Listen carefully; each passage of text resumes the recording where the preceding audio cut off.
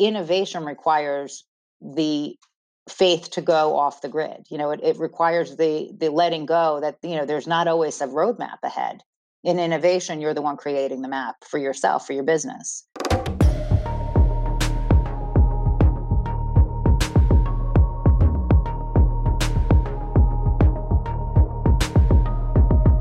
I'm David Kepron, and this is Next Level Experience Design.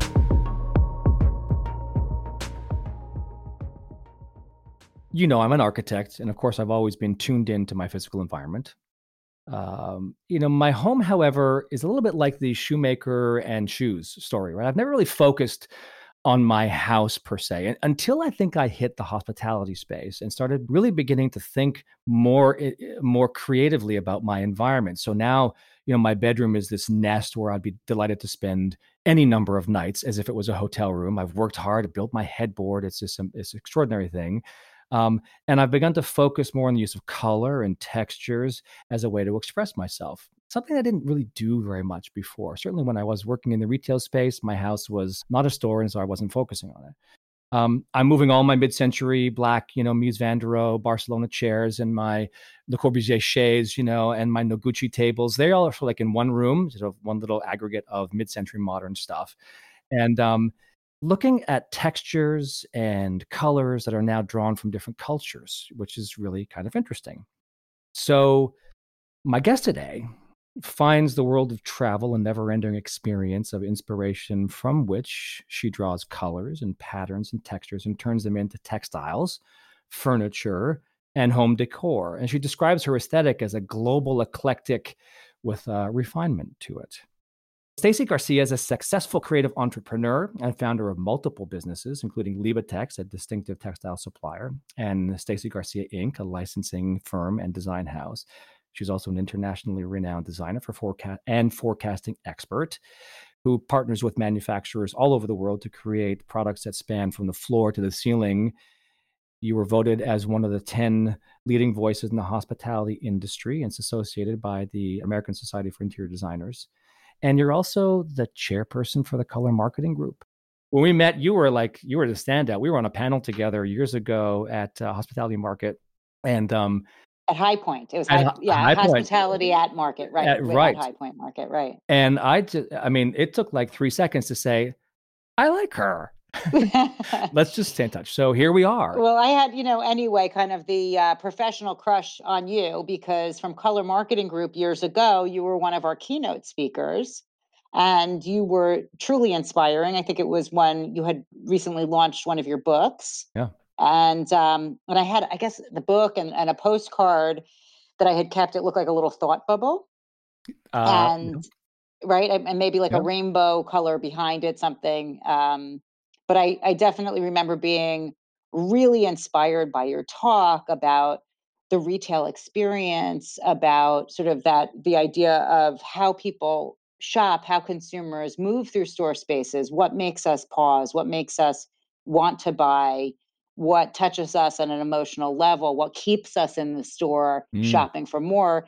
And you had really dug into the psychology of that. And I remember from Color Marketing Group just being so enamored with your thought process, with the way that you viewed your role in, kind of that whole being able to teach people through psychology of how we tick and what inspires consumer buying behavior. So when I heard I was on a panel with, the famous David Kepron at the time, I was really excited. But it was the first time, and I probably introduced myself saying the same thing. Back in the day, you were on Color Marketing Group's one of our keynotes. So it was really fun to be on that panel. And yes, I think we were fast friends after that. It was 2015, I think, in Florida, Color Marketing Group. I just launched the book, Retail Revolution. Yeah. What's I think interesting about this conversation now, that was I was in the retail space. I was designing stores for mom and pop shops and international big brands. And shifting to the hospitality space really opened up a completely different world for me, because when you're a retail designer, you don't think so much about furniture and fabrics and those kinds of other textiles. Those things don't typically show up in a store. Maybe they do more now, but it really opened up a whole new world where I didn't know how to make a carpet, but I've learned. I didn't know how to print fabric or weave or make wool things, and the difference between tufting in a chair versus something else. I mean, those are all things that are interesting because the growth curve, and I want to talk about this later. There's a growth mindset, which I know you aspire to. There has been no curve to my last 5 years of sort of professional life. It's a vertical line. It's on the y-axis. It goes straight, and it hasn't yet begun to sort of bend, which is so exciting because I get to learn every day, which I think is very much your mindset also about. I love one thing you said. You get an idea in your head of what you want to do, and you never settle until you accomplish it. And then you don't just stop because you've heard a few no's. You take no's as not yets, and you keep on pushing forward. Right. And I say that, in my talks and when I'm mentoring people is like, I say I'm like immune to that word. Like NO doesn't process as that. It does process to me as not yet, maybe later, the timing's not right. I always, in my mind, I truly do believe that if you have the commitment to your goals, whatever they are, as an individual, as a professional, as a parent, as a spouse, as a company, whatever those goals are, it's chipping away at getting there. And so, like you said, it's just perhaps that I need to grow more in order to get there, or perhaps the timing's not right. But I don't hear the word no. Retranslation of no meaning not yet. Correct. And Always. so it always means not yet. That must really annoy some I people, was right? just going to say it drives people absolutely insane. And I think, there are people who, we've finally done business with who will attest to that, to say, in fact, it's funny. I spoke to Desiree Worsley recently. She's an executive at Shaw. She was one of our first licensing partners. The conversation went something like this. I had reached out just to say, listen, I want to touch base and see how she was doing during these, kind of crazy times. And to have the opportunity in this level of my career to really say thank you to people who had mentored me, who had opened doors for me, and who had given me opportunities. And so I thanked her for believing in me and giving me the opportunity to put a licensing deal together with Shaw at the time. And she said, I don't think I had a choice. She said, you bit down on my ankle and you weren't going to let go until I said yes. So do you ever like, okay, seriously though, I mean, there's got to be a time where you've said, okay, this really means no, or is it always a not yet, regardless? And maybe not. Maybe it's no with this person, but it's possible with It's that person. always a not yet. And I've convinced my team, which is so fun to have them reflect back to me. We're going through the process right now. We're developing out an e-commerce site. So I'm really excited about that. I don't remember if we talked about it or not, but I'm really excited about this new venture that we're stepping over the threshold on. So our goal is to have it up and running and live by the fall of 2020. And what we're hearing is, look, there are large companies that we said, hey, they have a great product merchandise mix. We want to be able to sell, obviously, some of our own product that we've designed in the market, but also product that we've curated, things that we would use in projects in interior design, or things that we would recommend to clients. There's lots of great product out there. We're not the only talent in the universe. So I think part of what we could bring to the table is a curation, sifting through, because there's so much stuff out there. So bringing a curated view. But what we're hearing from some of these vendors, some of these importers, is, hey, we're not opening up any new e-com sites. Nope, sorry, we don't need any new customers right now. We have more, we got enough. We have enough distribution. Thanks anyway. And at a recent meeting, I heard one of my team members say, hey, they just don't want to open us up yet, but they will. They'll come to us. Don't worry. It was like they didn't hear no either. And that made me really proud. For That's me, that was fantastic. just a really exciting moment. But that sort of tenacity of it. Listen, you grew a business. I imagine for a long time as a one woman show, and not easy to do as a woman leader in businesses. Certainly in the hospitality space, I think that's also very difficult to do. But that idea of a growth mindset, where you're not going to see the world as deterministic. You're going to continue to push on that go button. all the time, which is really interesting. I love the not yet mentality. I'm going to guess Carol Dweck and growth mindset, and the work that she's done. She actually used that in a great TED talk too, just to support this fabulous idea that people who have that ability to keep on pursuing, even though they come up with huge obstacles, um, are exactly the kind of people we need, to run businesses, to change the mindset of corporations that are so stuck in the same way of seeing things, the Yeah. same way. But let me ask you about this because I find it curious about one of the things I've discovered about the hospitality space. I probably know time more than the present to actually always see things in terms of not yet. It's tough to be in that creative space, I think, and look out into what we're experiencing now and find a place of comfort, right? With the idea that it's not yet, it's not yet, it's not yet. There are a lot of people who go, well, when is it? When is it? Yeah. If it's not now, when is it? Like, when is my time to really to flourish, And I think that came to me a lot in the past year where I said, listen, I want to spend more of my life thriving than striving. Yeah. And I think that has pointed me in a very different direction to say what really fills me. What really gives me the most pleasure about what I do? Who are the people who I want to surround myself with? I don't know the job per se that I want to have if this isn't a job, but that there is a palpable feeling about where that needs to be.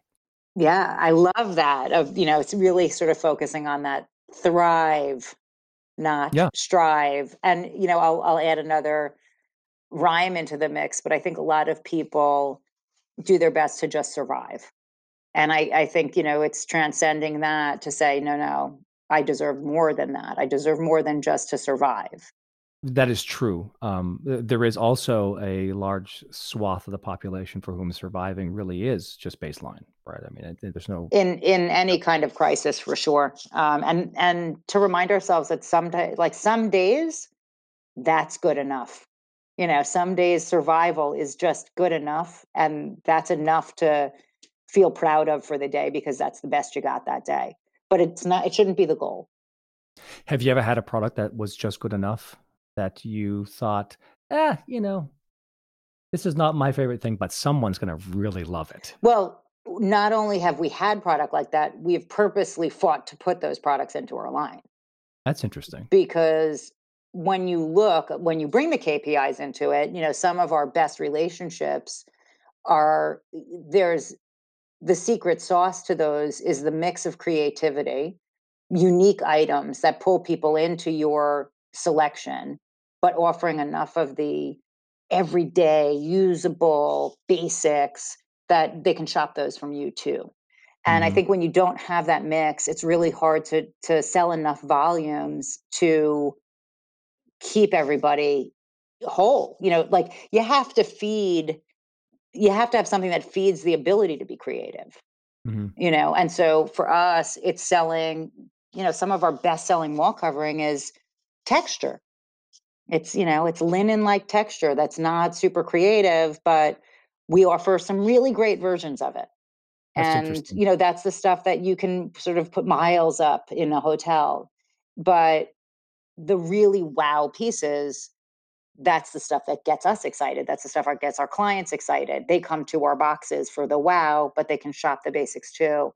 And I think in that, not to say it's good enough, but it's important. You know, those are the critical things. We run into trouble when we just get hired for the sizzle. Yeah. And, so there has to be that balance. So the hospitality world, it seems to me, works in a very different cadence than the retail space did. Retail comes up with new products every quarter. Yeah.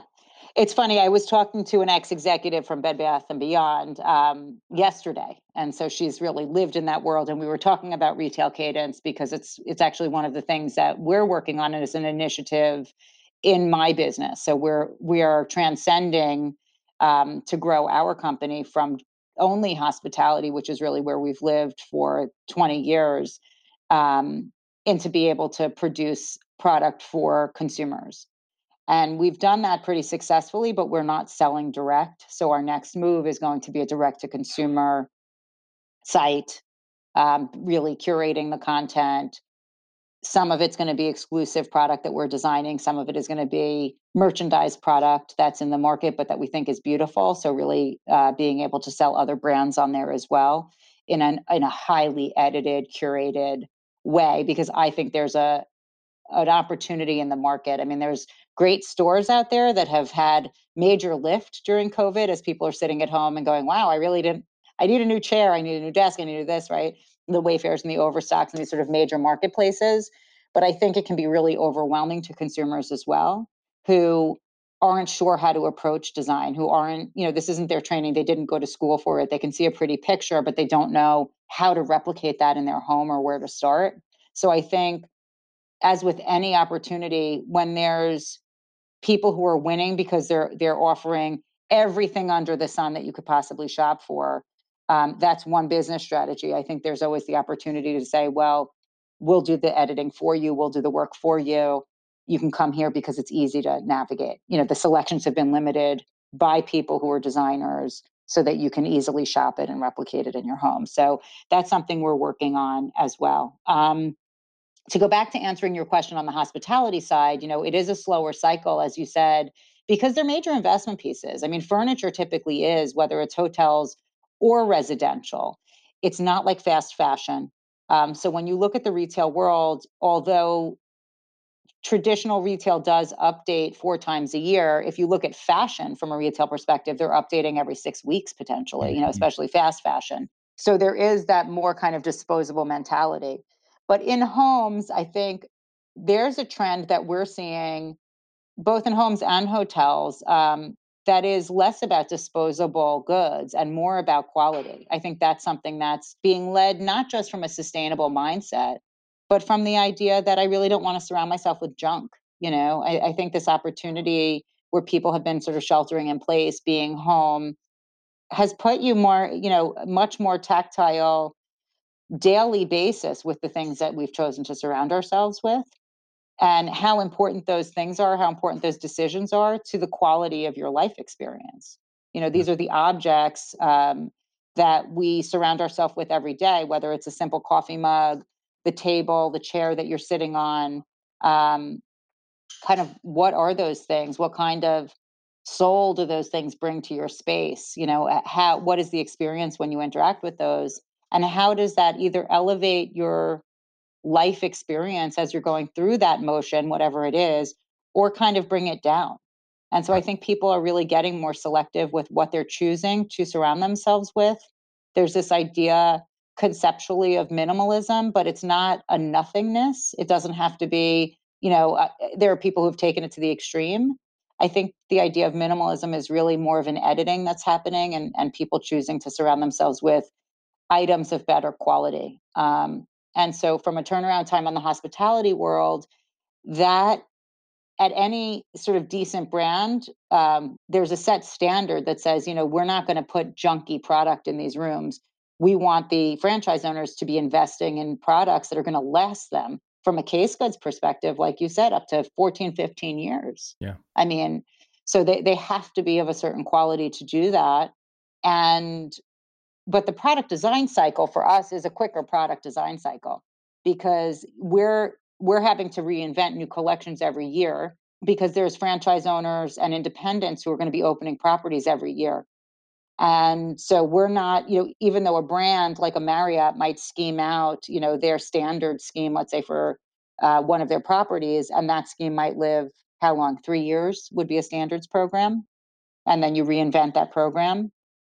From a negotiating perspective, we're designing new textiles, new carpets, new furniture, basically on a yearly basis, to continue to inspire the interior designers and the hoteliers with things that are resonating today and will work forward 5 or 7 years forward. And so we kind of constantly have to evolve that color palette, that thought process. We're seeing it now on hyper alert, right? I mean, the things that are happening in the market today give really crystal clear examples from a forecasting perspective, going back to a color marketing concept. Like, for those of you who are listening who don't know what that is, Color Marketing Group is the premier international color forecasting association.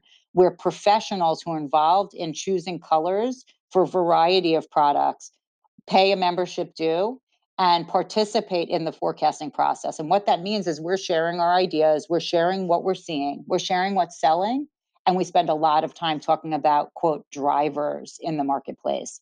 And when people who are not involved in forecasting want to know what that is, drivers can be a multitude of things. We see it from an environmental perspective, we see it from a political perspective, we can see it from changes in economies, we can see it from cultural perspectives. There's all kinds of things that will drive consumer preferences. And that's really what we're looking at is what's going to be important to consumers, what's going to make them make a buying decision, what is that flavor going to be, that's that trend going to be, and that doesn't come from nowhere. And so we see it now even from a trend in cleanability, right? Like looking at the COVID crisis, that's a major driver in new product development.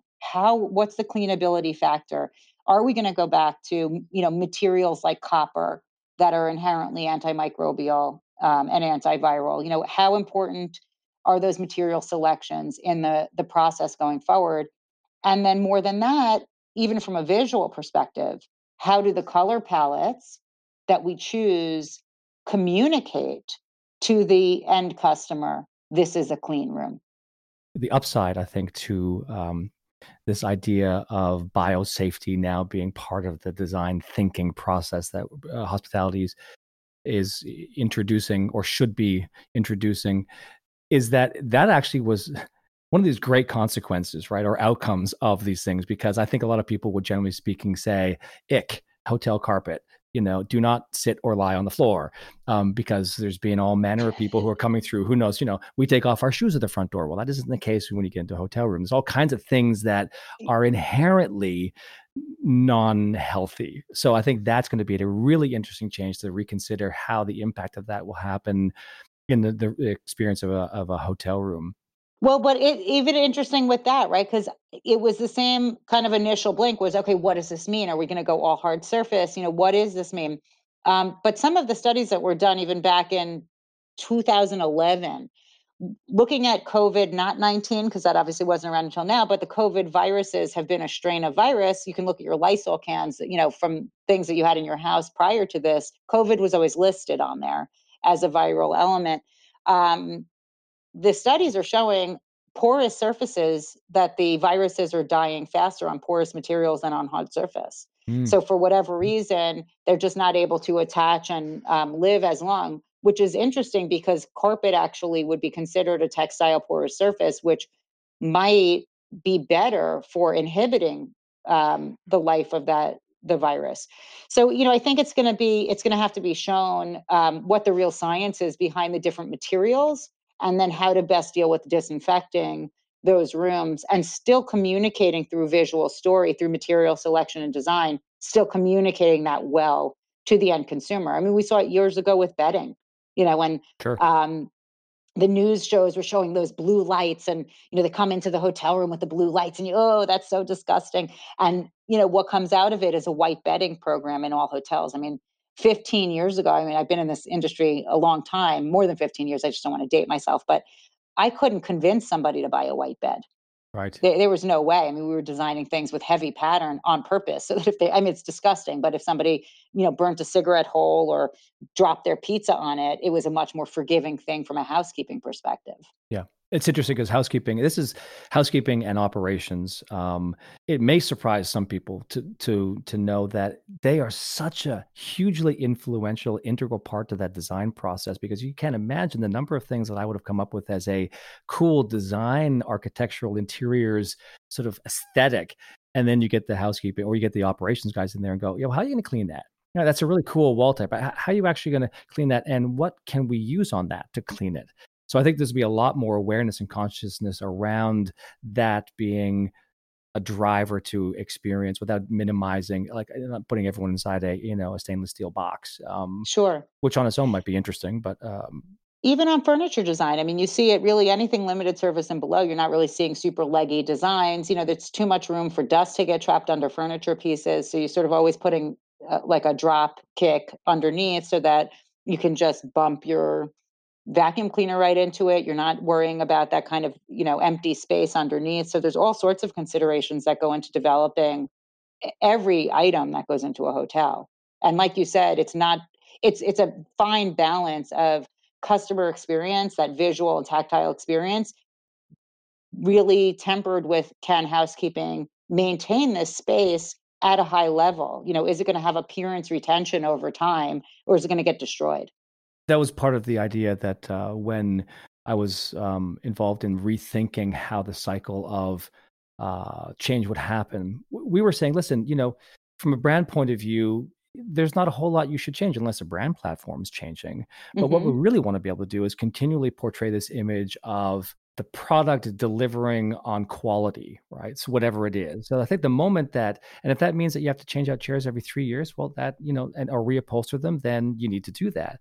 But I'm really more, once you're into the family of the brand and you love that particular brand, there should be no reason to change. But what we really want to maintain is your perception that this is a high quality product that can withstand, the test of time. So that's interesting. Yeah, for sure.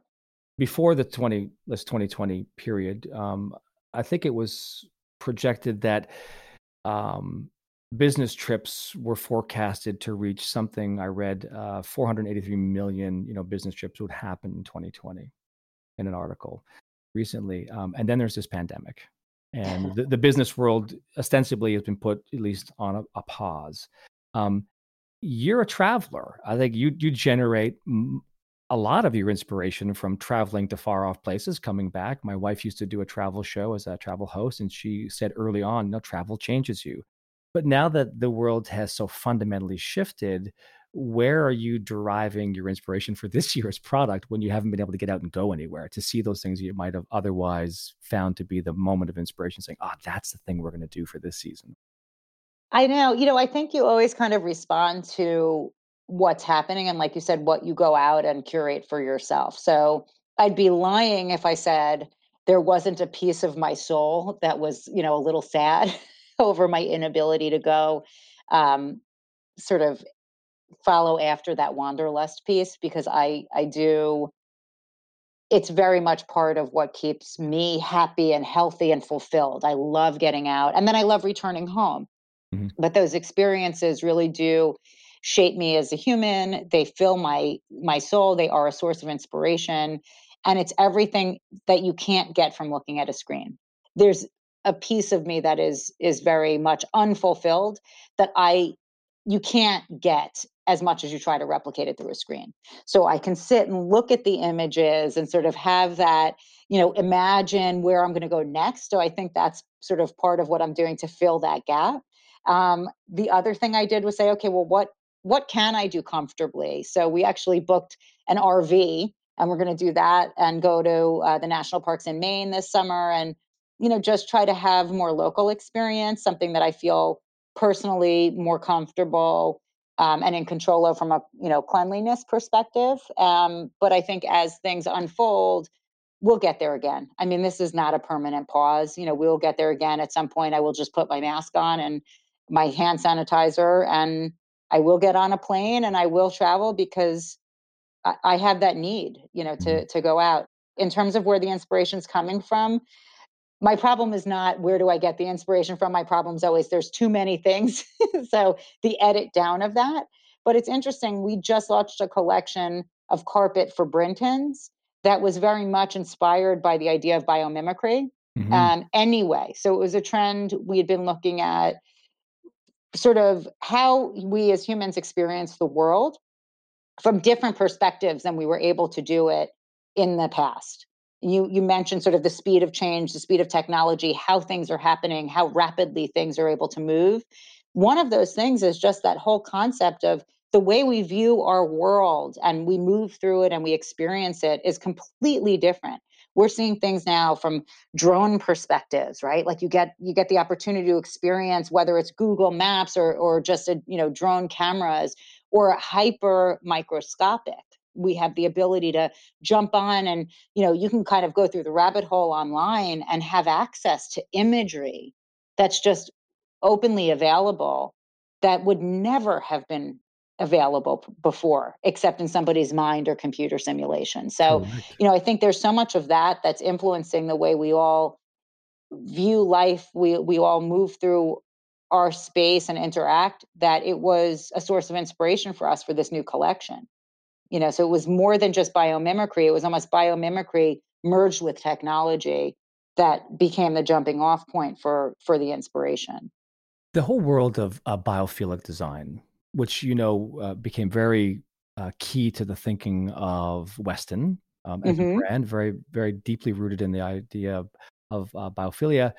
Um, it's not surprising to me that those things that come from nature somehow make people feel more at ease in places, right? Hmm. So, from your point of view, as a designer of textiles, fabrics, furniture, those kinds of things that we surround ourselves with, how deep does that go in terms of, are you consciously aware of designing colors, textures, patterns that sort of change the emotional experience of a place? I think it depends on what we're being charged with as a design studio. Um, we are working actually right now on a new prototype concept for a very large distributor. So I'm really excited about that, which is more full room concept, really packaging that room.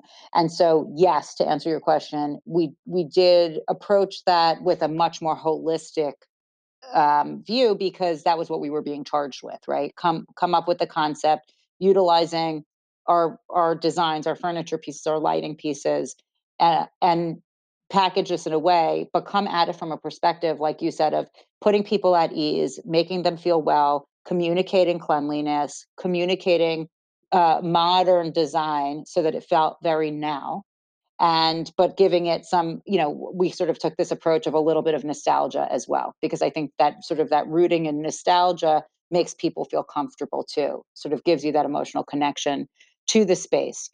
And so the color palette was very consciously chosen, using some of the warm wood materials, mixing it with the metal materials, and really coming up with this cohesive story. So when we're looking at it from a holistic approach to a room, it does have to incorporate how people feel when they immerse in it. That's the job through the interior design lens.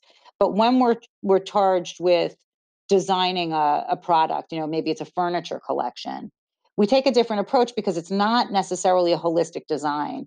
The approach for the furniture collection is really doing more of a forecast from a trend perspective of what's happening in the marketplace. Where might this be used? But each designer who specs that product is going to have a different take on how they incorporate it into a space. So our job with furniture development or any kind of collection development really is making sure we're hitting the mark on taste levels. We're hitting the mark on whether those are the material colors, the wood tones, the shape, the scale, the functionality of the piece, right? I mean, we used to design pieces that had to accommodate huge TVs. As that technology shifts, the way you design product shifts around that. So it's our job to really create a product that's unique, but that's not screaming for attention. Except for our pattern design. I would say that's probably where we have the most specific signature pieces, would be with pattern. You can look at a pattern and say, oh yeah, that I know that's a Stacy Garcia. We play with scale, we play with color. We're really known for some of those signature pieces, and that mix of sort of contemporary with traditional. I think people will spot our things, which is fun. But some of the other pieces really have to live more harmoniously, where we don't want to steal the stage. I imagine, at least in my process has been adding products to my home, furniture, textiles, other things, decorative elements. That's an additive process that happens Hmm. over a long period of time. I imagine it's less frequently that someone comes in and says, trash this room, start with tabula rasa, go from scratch and build around that. I've had fantasy about doing that many times, but it's an additive process. And to create a way for people to take elements and create signature moments within this otherwise very eclectic group of things. Yes. That is not easy to create products that can do that, I would imagine. Or are Yeah. you creating one-offs or objects, individual objects? We call those the hero pieces in our office. Yeah. So we sort of say, yes, there are times where we are charged with creating a hero piece, truly signature, more sculptural, more wow, more of that moment. And so that's the reason for that, right? We're doing that right now on the residential side, where we've created these gorgeous collections of upholstered furniture. And then within those offerings of a traditional sofa, playing with profile, wanting it to be ours, wanting it to be unique, but knowing that, like you said, that sofa might have to live a life of 20 years in somebody's home. What else can we bring to the table? So we design these hero pieces to complement them, that would be these sculptural moments that would really add a moment of wow to the space. That's where the focal point goes. The rest of our product development, though, and you bring up a great point, this is something we noticed years ago with our process in our studio. We would develop these collections of textiles, fabrics or carpets or wall coverings, and we would iterate off of them. But rather than it being this, oh, here's the new trend for the season and scrap the old, our process was a very iterative process where we would say, we always want to connect the dots from season to season. So that if you've specified, this upholstery from 3 years ago, 3 years later, when you go because either of loss within the company, right? Somebody loved the pillow so much they walked away with it, or that you're up for a design refresh at that point, that there would still be pieces within our collection where you could pick up that orange color again with Mhm. something new. It would weave its way through over time. So it's much more of an evolution within our collections than what we'd say would be a revolution. I don't want every season for it to be such a revolution that a designer can't come back to us again 3 years later, 5 years later, and find pieces that work. Yeah. Do you think that we're moving to a world where we have evolution, but at a revolutionary pace? Oh, no doubt. I mean, I'm reading a book right now called "The Future Is Faster Than You Think," Hmm. and it's talking about all of the convergence of technology that 10 years from now, 15 years from now, the world as we know it, sort of how we function is going to look very, very different to all of us. And, there are people who are on the cutting edge of this, but it's going to affect everything from, how we travel to how we get our goods and services. I mean, we're experiencing it, I think, at a micro level right now where there's been disruption like Airbnb, like Uber and Lyft, like Instacart that says, all of this can be sort of crowdsourced and outsourced and really elevate the experience for people and change the way we do things. But you know, autonomous vehicles is not something that the Jetsons are talking about. Like it's something that's under development now. That's Sure. that's had millions of miles of road testing at this point. That's coming. Yeah. Having grown up in the Jetsons, I was and Star Trek and all of those things. There, anyone who knows me will know that my ultimate desire is to build the holodeck of guest experiences, right? Where Yes. I can walk in and say, whether I can go in subjective mode or objective mode and turn those places into my place because they somehow reference my own sort of aesthetic Yeah. quality and the people who I want to see there. It's a fascinating subject for another day, but it does bring up this idea that my sons live in a different world than I did. My dad literally, when I made things with my father, he would straighten nails, right? If the nail was bent, you didn't throw it away, you straightened it, And so Right. we had this piece of railroad tie, and his Ukrainian father was a cabinet maker and did all the interior decorative work for the CN Railway and for churches and things. And so their attention to the detail and the art of the craft and the lasting nature of things is not at all where my sons live. They live in an ephemeral world where things move quickly through them. So Yeah. how do you stay relevant in the production of your creative, work to a group for whom it doesn't have to last forever? No, they're not going to have the say chair that's going to be there for 20 years in their house. Or does that influence your design thinking around how to remain relevant and what will sell into the market, given that things move so fast? Of course, but I think there's always that counter trend, right? So as much as things will move fast and we will get to the point, I mean, just like the personal computer wasn't something until it was something, right? It was a dream, and Bill Gates and some of the others brought that, and I'm sitting here with three screens in front of my face right now as I'm talking to you, as are you, and we're looking at each other. I know this is going to be a podcast, but we're filming it, on a video screen, very much like the Jetsons. The idea of 3D printing is going to be something I believe every house will have. And so, like you said, you won't need to straighten the nail. You'll just print out a new one. There's materials now, hundreds, if not thousands of materials that are being used successfully in 3D printing. So you're not limited just to the plastics that were there a couple years ago. I mean, it's incredible how fast this type of technology is moving and how it really will change the supply chains.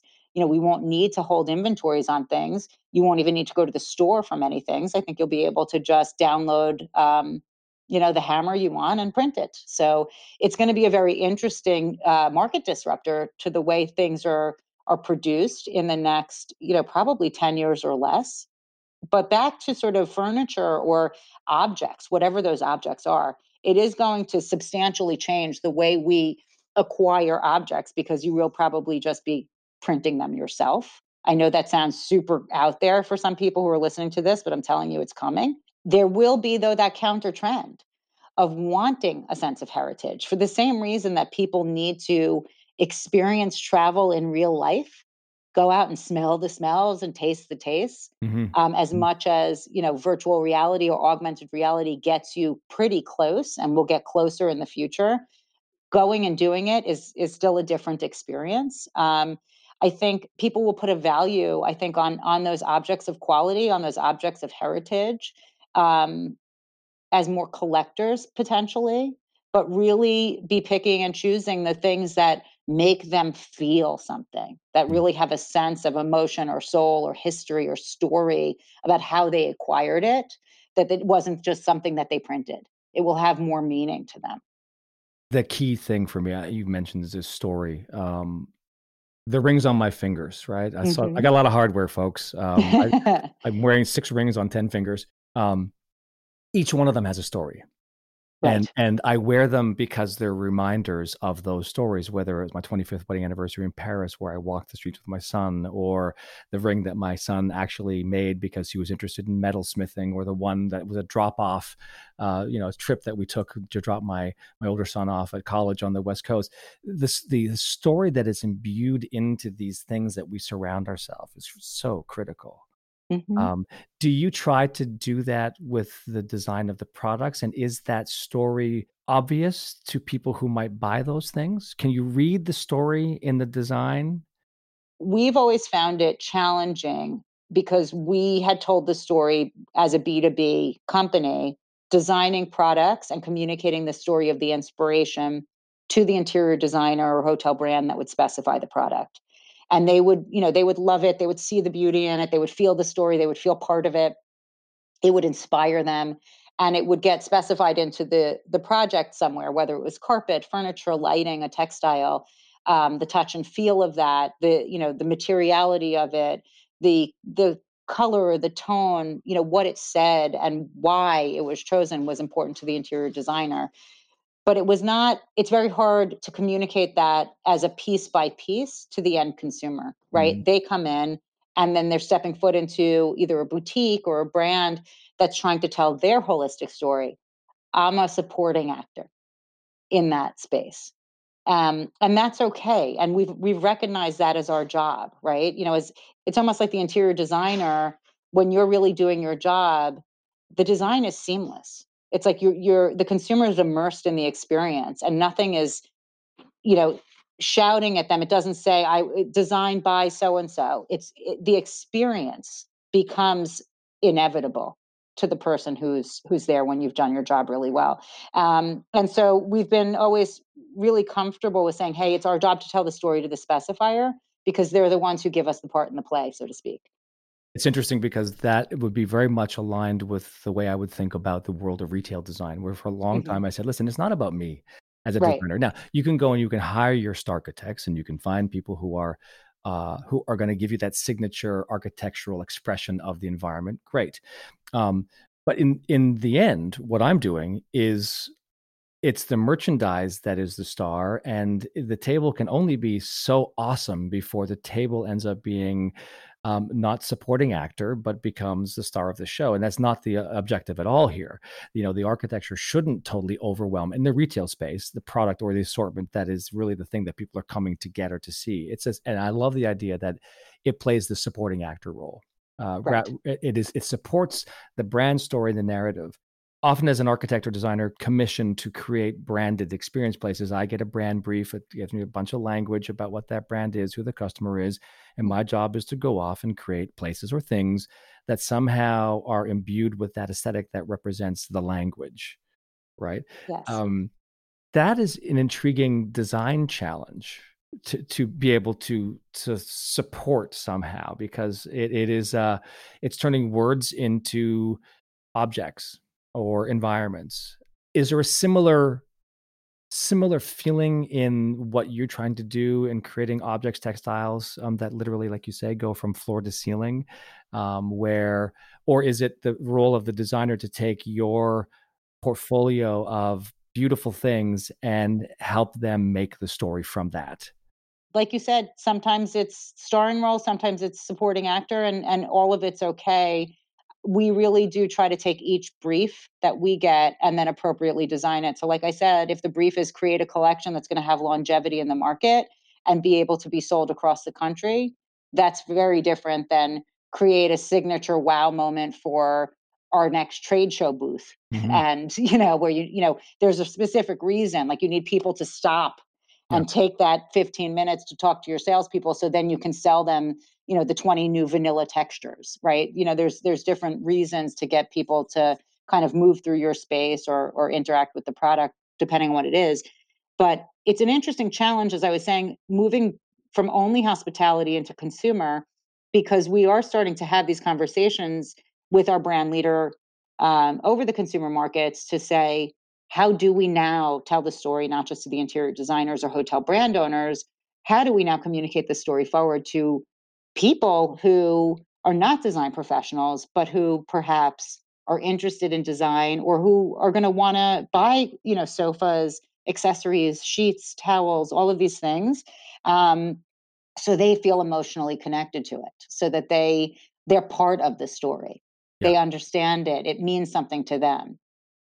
As we move forward, it's going to be increasingly important for guests and customers to begin to understand that they want to write themselves into the narrative of the story. And in doing that, it becomes inherently more relevant for them because they're part of it, rather than simply Yes. saying it's created in a corporate headquarters somewhere. I go and buy it this season, and I've often said, hope you like yellow sweaters this season, because if you don't, well, come back next season. We'll have blue.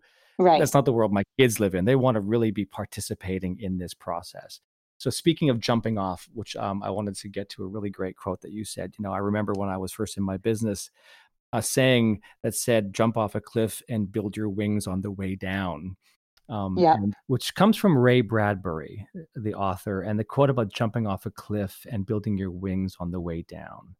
I really loved Yeah. that idea of saying we take a leap of faith into the unknown, but you'd better start getting it together quickly. Yeah, You better start and flapping. we do, right? I mean, I think we do. But what I wanted to really ask you was, what has that really meant for you in terms of how you run your business, how you run your life, how you run your relationships? And clearly, that seems to be something that you have connected to as an ideology about how you want to move through this experience of life, right? Can you tell me more about, how jumping off a cliff and building your wings on the way down makes sense to you, and how you relate it to those areas of business, life, relationships? Yeah, for sure. I mean, I think for me, it's the idea that like perfection is the enemy of progress. So to me, it sort of goes right along with those lines, that I think in life we can sort of wait until we feel like we have all the skills that we need in order to be successful at something. Continue to read about it, learn about it, study about it, talk to people about it, interview, until we feel like we have it perfect. But what happens is you could spend a whole lifetime in that discovery phase and never actually jump off the cliff.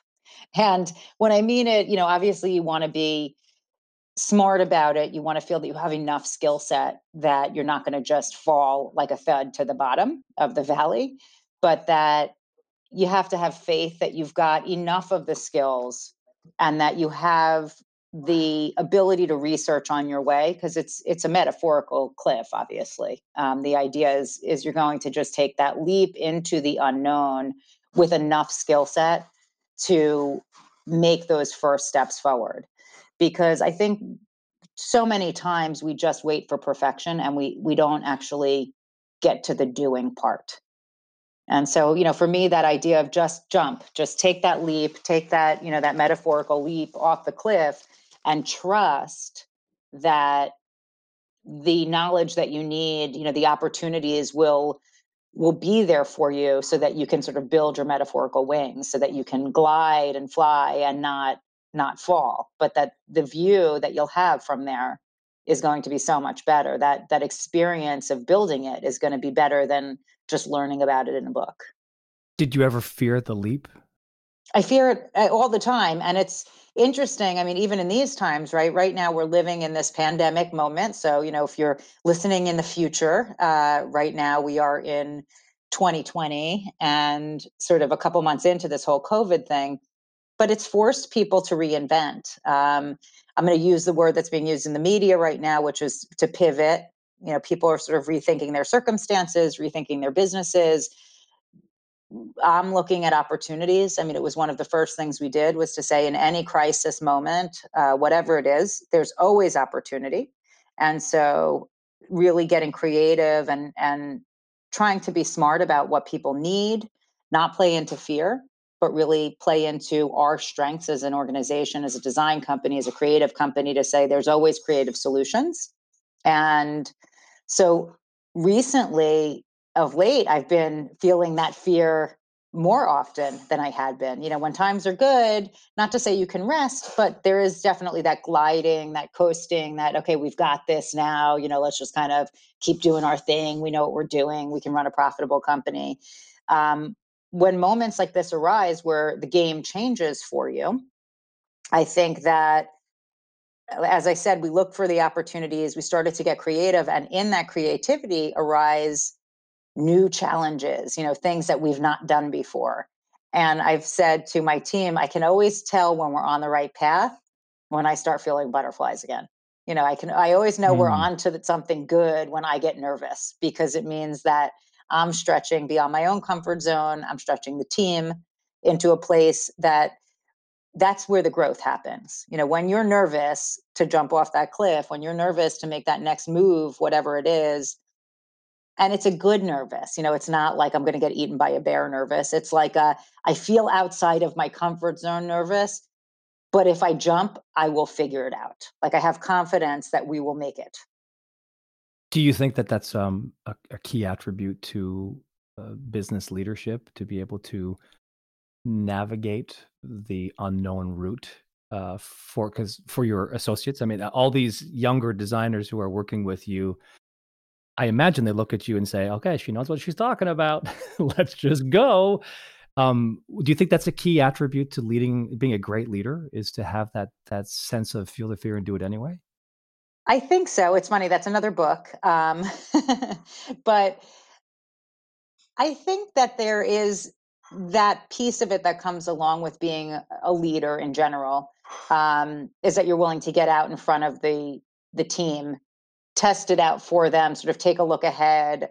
I was joking with my team recently where I said, you have to trust me, again, metaphorically, like, I feel like I'm holding the machete. It's my job to clear the path. And so you have to trust in that clearing, and that I will come back for you and let you know that it's safe up ahead. Have you ever jumped and somewhere in the path discovered, "Oh, yeah, I should have waited an extra few All the seconds." time. I mean, all the Yeah. time, right? I mean, that's where we learn. It's like anything else. I mean, as human beings, if we looked at our children, if we looked at, the babies, if we expected them to walk out of the gates, like, they're not horses, they don't stand up and immediately know how to walk. It's, our species has to crawl, and in taking those first steps, I mean, I have 4 children, so I've witnessed it, um, you know, blessedly multiple times. But when you watch people take their first steps, they fall and they fall and they fall, they fall, they fall, they get back up and they try again until, they finally master it. And I think the same can be true of business. I think the same is true of career.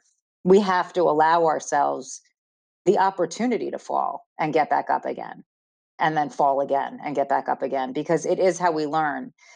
We can learn from other people. I think there's nothing wrong, certainly, with doing that research, reading the books, trying to avoid the paths that don't make sense, trying to avoid the pitfalls. If there's a map, certainly there's nothing wrong with following it.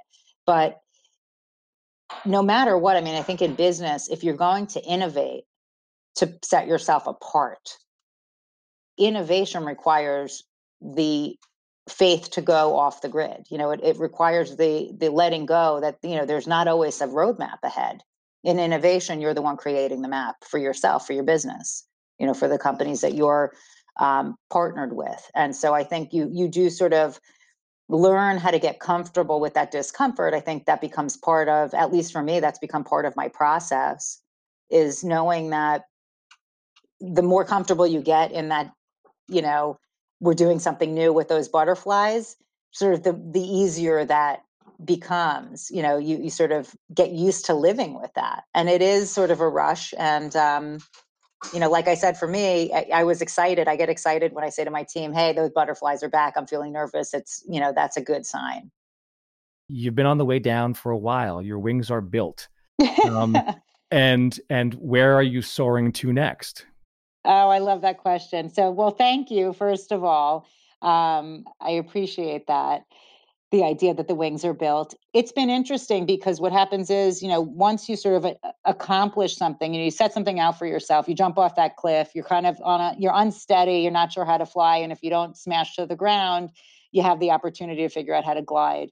But what happens over time too is you get comfortable with it, right? And you go, okay, I've got this now with my eyes closed, right? All right, I know how to do this. This is now something that was once so challenging and sort of scary in the beginning.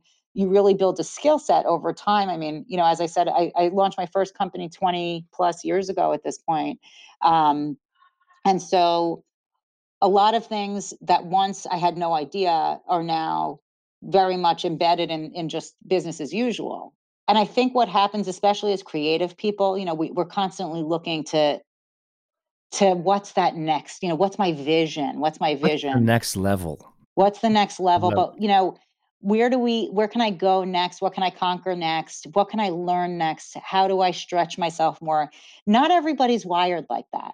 That was really an interesting epiphany I had probably a decade ago, with one of my team members who I assumed would want to travel because I loved to travel. I was begging for the opportunity, when I was early on in my career, to go work with our sales teams, visit the mills, do the night shifts. I was so eager.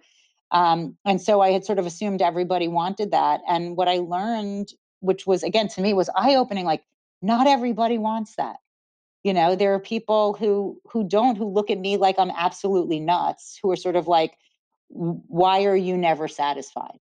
What is it? Slow down, just live a little, just kind of be a normal person, enjoy just the sort of simplicity of life. But I think when you're wired as a creative, I know it's not just me, I think creative thinkers are constantly doing that, sort of thinking about what could it be like? How do I improve? I think we're wired to want to improve things around us, add value to those around us, solve problems. We sort of call ourselves these creative problem solvers. I feel very much like I have my wings sort of at this atmospheric level where we are today. We don't want to get bigger for the point of getting bigger. To me, I think we have to be really, really clear in our goals. And so this was one of the challenges that my team and I have been batting around, is to say, we've been challenging ourselves to come up with our 10-year plan, our 10-year goal. What cliff is it that we're going to be diving off of this time? And I think, you have to start with some kind of, what's that financial goal, right? So that's always part of business planning. But we came to a point where we all sort of said, it's not about the number. Like at a certain point, because we're not a public company, I don't have to, consistently strive to just bigger returns and bigger returns and bigger returns. I think at some point you have to say, well, what's the goal of the journey? How do I want to feel on my journey? What is it? What are the emotions I'm trying to stir up on my journey? What is it I want to create along the way? And so what's the goal of the brand, or what's the goal of the company? How do we want to feel about our product, the people we're doing business with, and what is it that we want to do to help people? what's our mission with this? And then, not to say the money will come, but I think, if you can build a business where there's enough of a steady platform and a comfortable profit, at some point, in whether it's business or in your life, you hopefully, come to a point where you realize you're comfortable enough. The goal at that point isn't money. You've gotten past the basic needs. You've gotten past to a point of being comfortable, and then it really becomes about, what is the journey for you? So what is thriving? I think, I just sort of wanted to come back to your statement because I think it was really powerful. But that idea of, I want to do more than survive, but I also want to do more than just keep strive. Striving for me has to be about something deeper than just collecting more stuff. And there's nothing wrong with striving if you're striving for those moments of, what does that peacefulness feel like? What does joy feel like? It's okay to strive. And there's nothing wrong with striving for money, but at some point you get lost along the way. I mean, I think you have to really remember that it's about the journey and how you feel about the journey, how you feel on that journey. We just had sort of the beginning of a vision day, and we have 2 half days scheduled where our leadership team on the design side is going to take 2 half days away from our regular work schedule to just set out an agenda for vision building, to set our vision for the next 3 years for what our company is going to look like, and ultimately even for the next 10 of where we think we want to go. Because being able to think far in advance like that, I think takes the shackles off, takes that weight off of like, wait, that can never be done. How am I going to accomplish that? When you start thinking in decade periods, you remove a lot of the limiting beliefs, you remove a lot of the obstacles in terms of your thinking. But when you start to say, okay, wait, time out. What do we want to accomplish in a decade? Like, where do we want to be 10 years from now? 10 years, a long time to get shit done. 10 years is where they say, if you really want to become like a master at something, if you want to be the best, they say you stop what you're doing. And for then every day for the next 10 years, you practice it. It's about a decade to become really like an Right. elite master at something. Right. Well, if you can become an elite master in a decade, imagine what you could do for your business in a decade if you put your head down, really got focused on that vision, and chipped away at it day after day after day, week after week after week, month after month. We're going to look like a different company in a decade. And especially being able to piggyback off of technologies that we would never have been able to afford. Um, it's kind of like a sky's the limit thing. Now is the time with all of these converging technologies for us to really start to think about, all right, where can we put ourselves? How do we become part of that, you know, jump on that train, that disruption train that's happening, and really start to envision how people are going to be living a decade from now. What Yeah. are they going to surround themselves with? How are they going to travel? Not get too far ahead, but to move in bite-sized pieces. And I always get excited when I hear from my team, like, I'm a little nervous, this is outside of my comfort zone, or like, we need to have our training wheels on again. That means we're onto something. Like, whenever we feel a little unsteady, I know we're moving in the right direction. I'm curious about this idea of the making magic, right? Have you ever, when you know an idea is right, when you can see the long view here and just know that this is something good, you're then in a position where it's not only you who has to think it's good. You got to convince a lot of people around you that that's equally good, right? And bring them along on the ride with you. How do you convince somebody of the idea that needs to come to life who are hesitant or are simply in that place of fear, but I'm not going because I've never seen this before? How do you deal with that kind of experience? So that's a great question about sort of selling your ideas forward. And I was just this morning having a conversation with one of our younger team members who's taken on a sales role for us.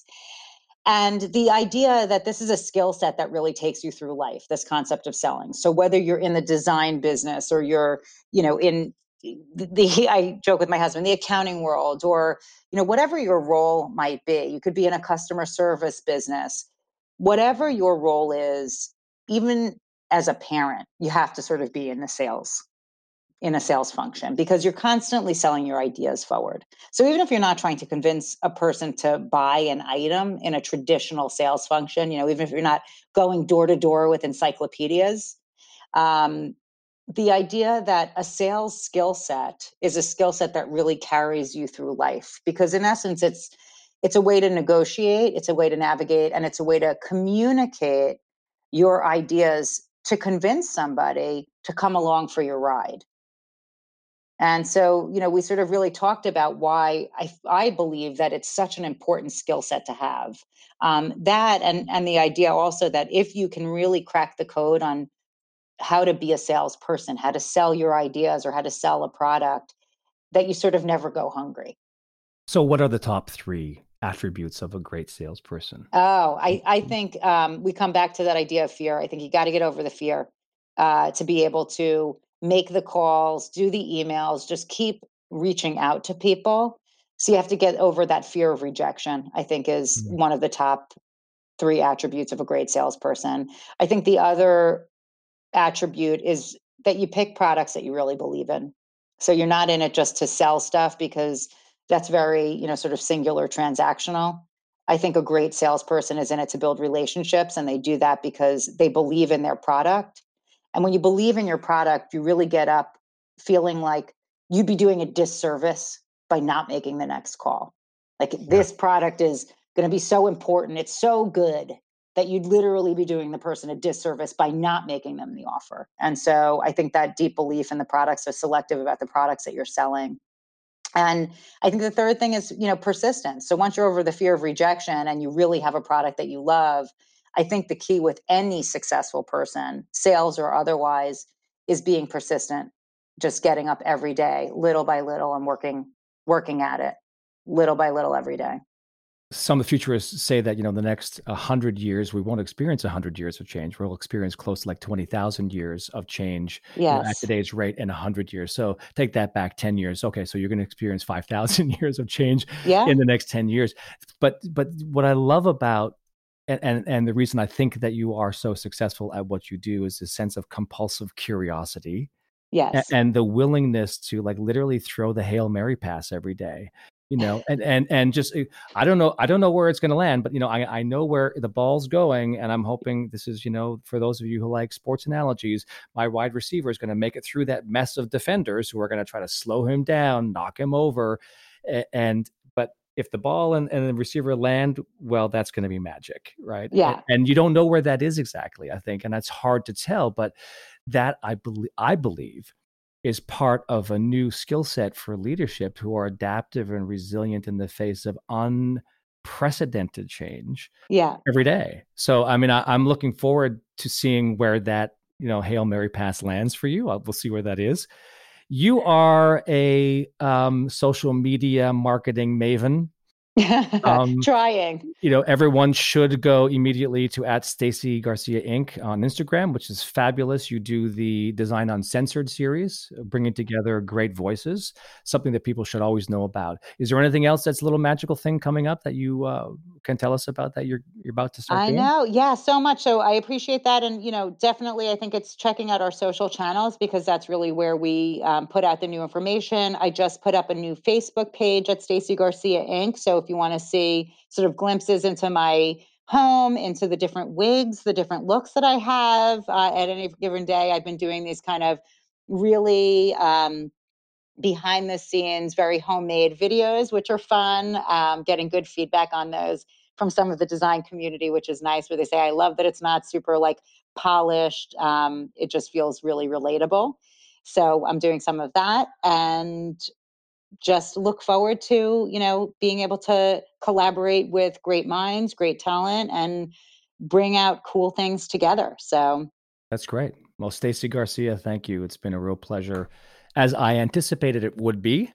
thank you so much for having me, David. This has been so fun, and it's always hard because there's a million other things I want to talk to you about. So, like you said, we'll stay tuned, because you're also have graciously accepted to be a guest on the Design Uncensored live show, which is at 5 p.m. Wednesdays on my Instagram. So at Stacey Garcia Inc. there, and I'm excited to be interviewing you next time. We'll turn the tables. All right. I'm willing and ready. Good. Thanks, Stacey. Thank you.